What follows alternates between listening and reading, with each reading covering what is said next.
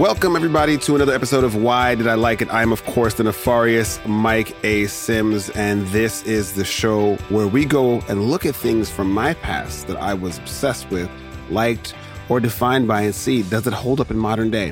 If you wonder why I'm reiterating the state of this show, it's because I decided to bring it back to its roots.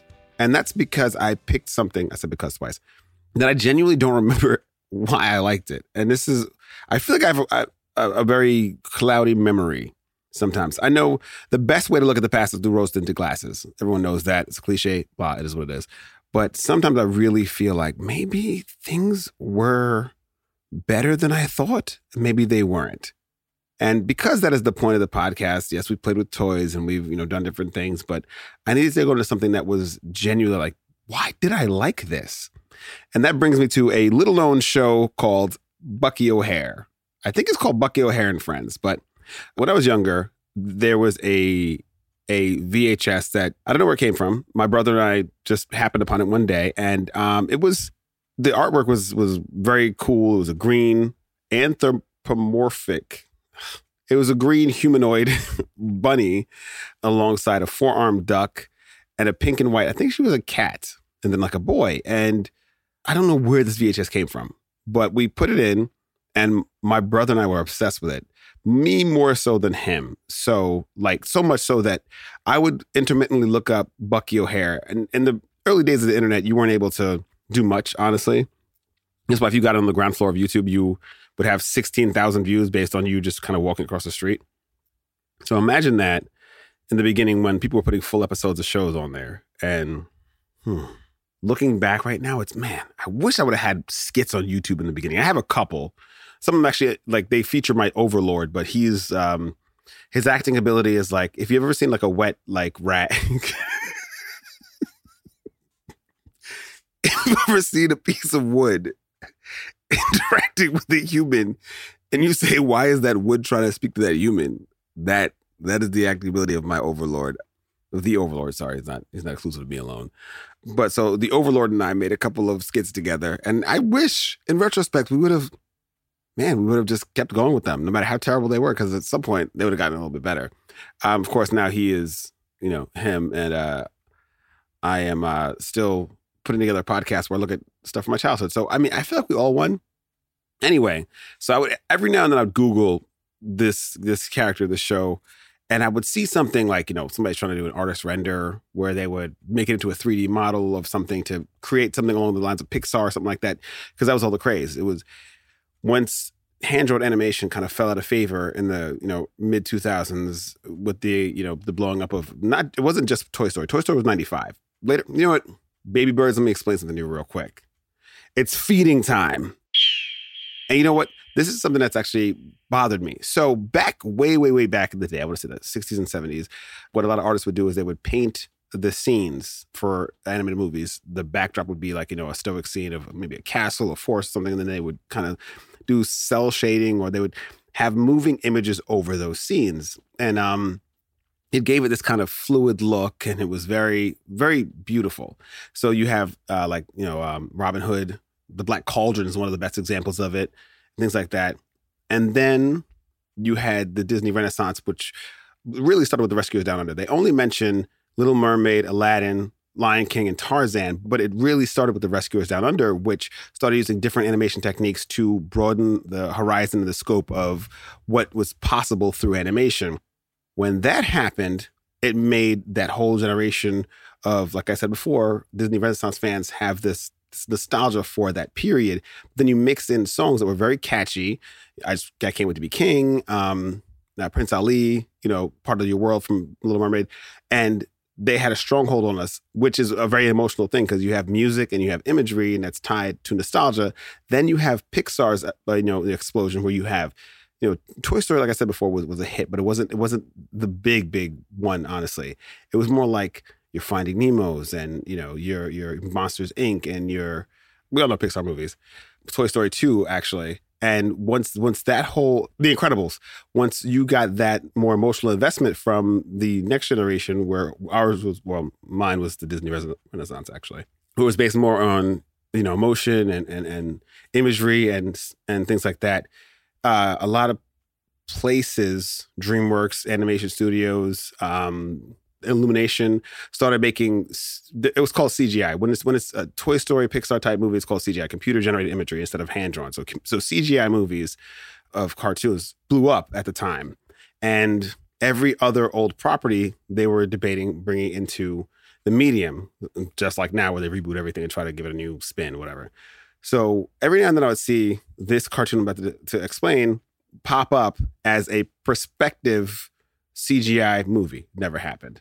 But anyway, just a side note of what the feeding was supposed to be is that, of course, things would come full circle where it would go so far into the computer-generated imagery that they would eventually circle back and start to appreciate hand-drawn animation, first through video games, like, Dragon's Lair and Space Ace and everything like that. And now you're seeing they have the heart of Pixar, but they have the music of the Disney Renaissance. And that's the prototypical Disney design going forward, basically. I mean, Turning Red wasn't a huge hit, but it's literally indicative of where the entire landscape would eventually land, where there's songs from that I know, or let me say Encanto, where it's CGI, but the songs are catchy. And that was basically the landing zone of where Disney's Renaissance meeting Pixar's emotional, I don't want to say manipulation, but emotional cores would meet.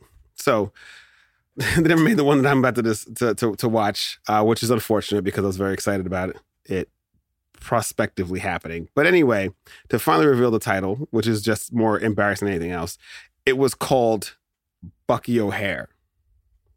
I know there's nobody out there right now who may be watching this live stream or listening to this podcast that has any idea who Bucky O'Hare is. So let's get right into it. We're going to watch the first episode of a VHS show that I found one random day to see. Why did I like it? It's Bucky O'Hare. I don't have any, again, I'm going back to the early days of this podcast where there's no research done. I don't know much about the show. Anything that I kind of do know is from just personal like tidbits here and there, but there's no investigation, I should say. So let's go from the very beginning. We're watching episode 1 of Bucky O'Hare. Of course, it has that in the 80s and 90s, cartoons would have these openings that would explain what was going on in the cartoon itself. Oh, also, Bucky O'Hare's a cartoon. I don't know if I elaborated. Yeah, I definitely did. The whole podcast is about that. But the openings would be these. They weren't raps, but they weren't singing. They were like rap singers. T-Pain's first album was called Rapper Turned Singer. So these were rapper turned singers that were so like T-Pain. The opening of Bucky O'Hare has this thing where they explain things to you, but they're not. There's no melody to it. There's no range. There's nothing to it. They're just saying it to you, but they sound like they're singing. All right. For example, it's like, a guy named Mike starts a podcast and he tries to do it real fast. Running all around trying to do things he doesn't know which episode brings. And the most viewers doing it all time. I got right now. Right? I was doing that for way too long. Okay. So this is called War of the Warts. Again, we had a VHS of this. It contained 3 episodes, I remember. So we started out with a commercial for frogs. Wait. There's a commercial for frogs talking about warts galore wart cream, which I guess gives you warts, which is already taking me out of this whole environment because why would you want warts? I know people have actively avoided warts. I don't know how you actively avoid a wart. Keep going. The warts are coming. So it was two underlings watching this commercial about warts cream. And so I guess the main villain has already walked and said, come along. Okay. And so these are frogs, I should probably say also. So there's frogs that are enslaving rabbits. I mean, Bucky O'Hare is a rabbit. So I guess these are his people. Okay. The one thing I do remember is that his ship was called the Righteous Indignation, which is hilarious because like to give a children, I'm imbuing you with righteous indignation right now. What? Righteous indignation. Okay, well, we're going right into everything. Cartoons are always there's no buildup. You know what? I don't really focus too much on cartoons per se when it comes to like, this podcast.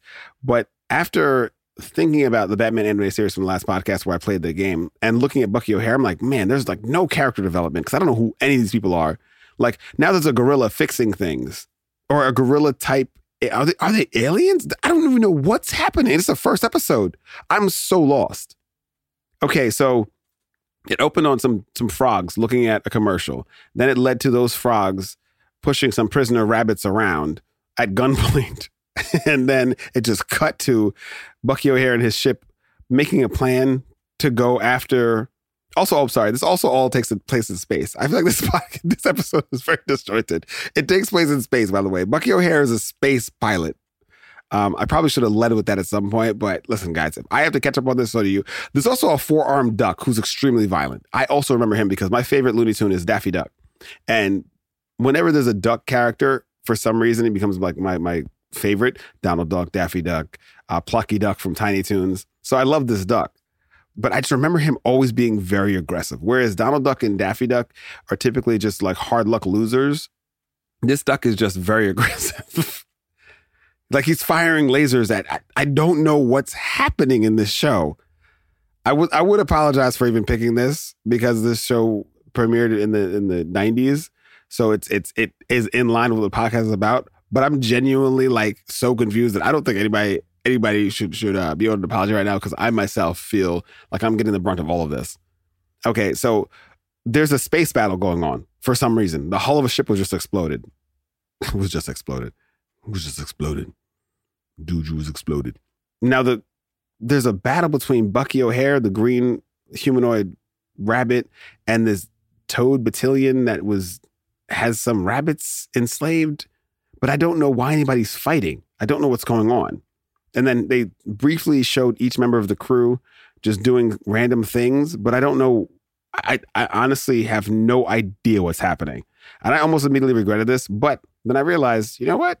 Young Mike is somewhere in there appreciating this right now. There's no way I got this as a kid. I probably also didn't care. You know what? Maybe the problem, I said, 3 times in a row. The problem could have been the fact that we as kids in the 90s and, aside from some, cartoons like, Spider-Man, X-Men, and all that, we didn't really, I think we just cared about colors and characters, but not character development. So, okay, now there's like a cat. She's a white cat with pink hair. She has heels on for some reason. And she's walking through the hull of the ship looking for Bruce. I don't know who Bruce is. And a robot approaches her. So I guess they were boarded or invaded by the toads. Okay, I try to stay away from doing this, but I might actually have to do research about the show because I'm extremely confused. Like, not to dampen it, but like, I know that, okay, Bucky O'Hare is the captain of the ship, the Righteous Indignation. And I know that the white cat was like his first mate officer. She was like his what's it called, a lieutenant? And then there was the violent duck, I think is like the weapons, whatever. And then the gorilla was the mechanic. Then the robot was there. But I don't know, is he like a freedom fighter? Because they haven't gone back to those other rabbits. So then they being Bucky O'Hare and his crew are fighting against these toads. I think, okay, so here we go. I think I get it now. The toads are like the Empire from Star Wars. They're the evil ruling body of a certain sector of space that are enslaving different species.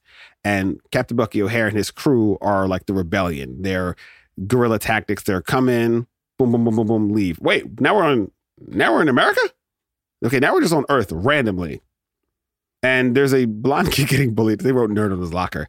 I have said this before in this podcast. Nerds in the 80s and 90s were vicious, at least on TV. In the 70s, they were trying to kill you straight up. But in the 80s and 90s, they were like, their whole life mission, I don't know when they had time to go to class, because their whole life mission was just to ruin whoever they had targeted.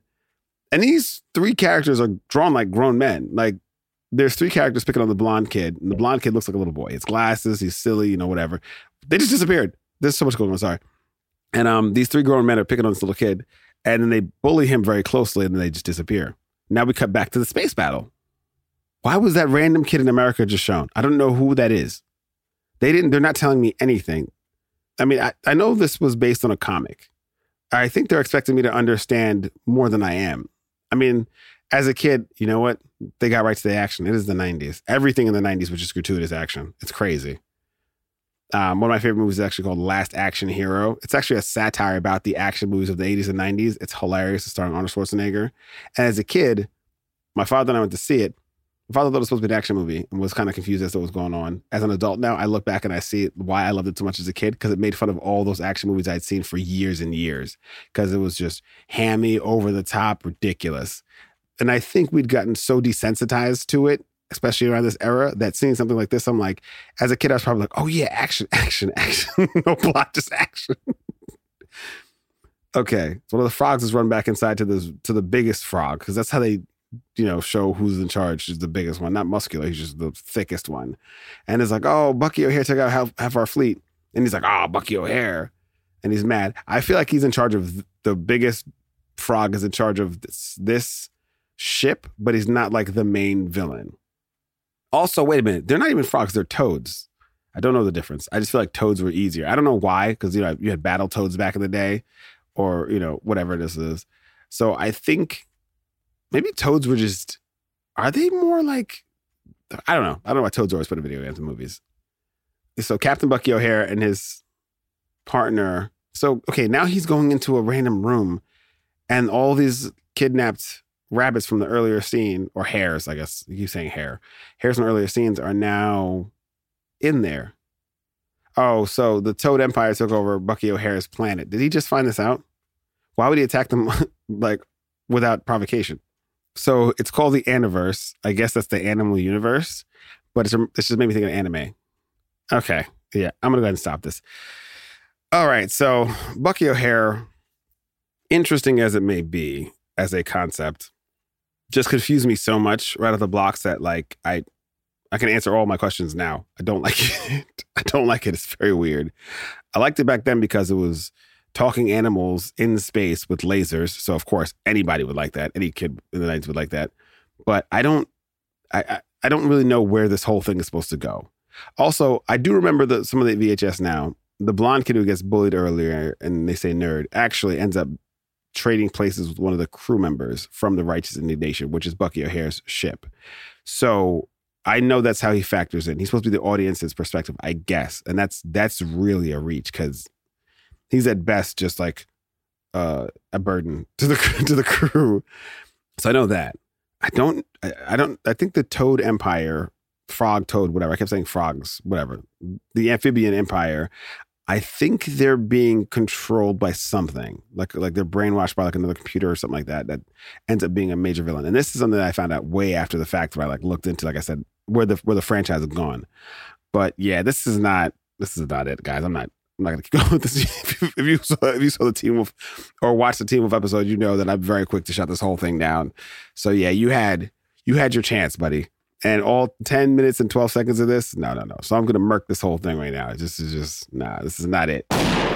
You're not making it out, buddy. You're not making it out. And it's a shame, because I kind of really wanted to like this. I wanted to be pleasantly surprised, like, oh man, I get it now. I never knew. I never knew that's what Bucky O'Hare was doing. I never knew. But here we are. That I just said, you have bitter resentment. I feel like we just broke up. And if you try to text me or call me late at night, I might say, what's up? But it's only to see how far you have fallen. It's not because I really care. Bucky O'Hare, that's how I feel about you. So that should answer all the other questions.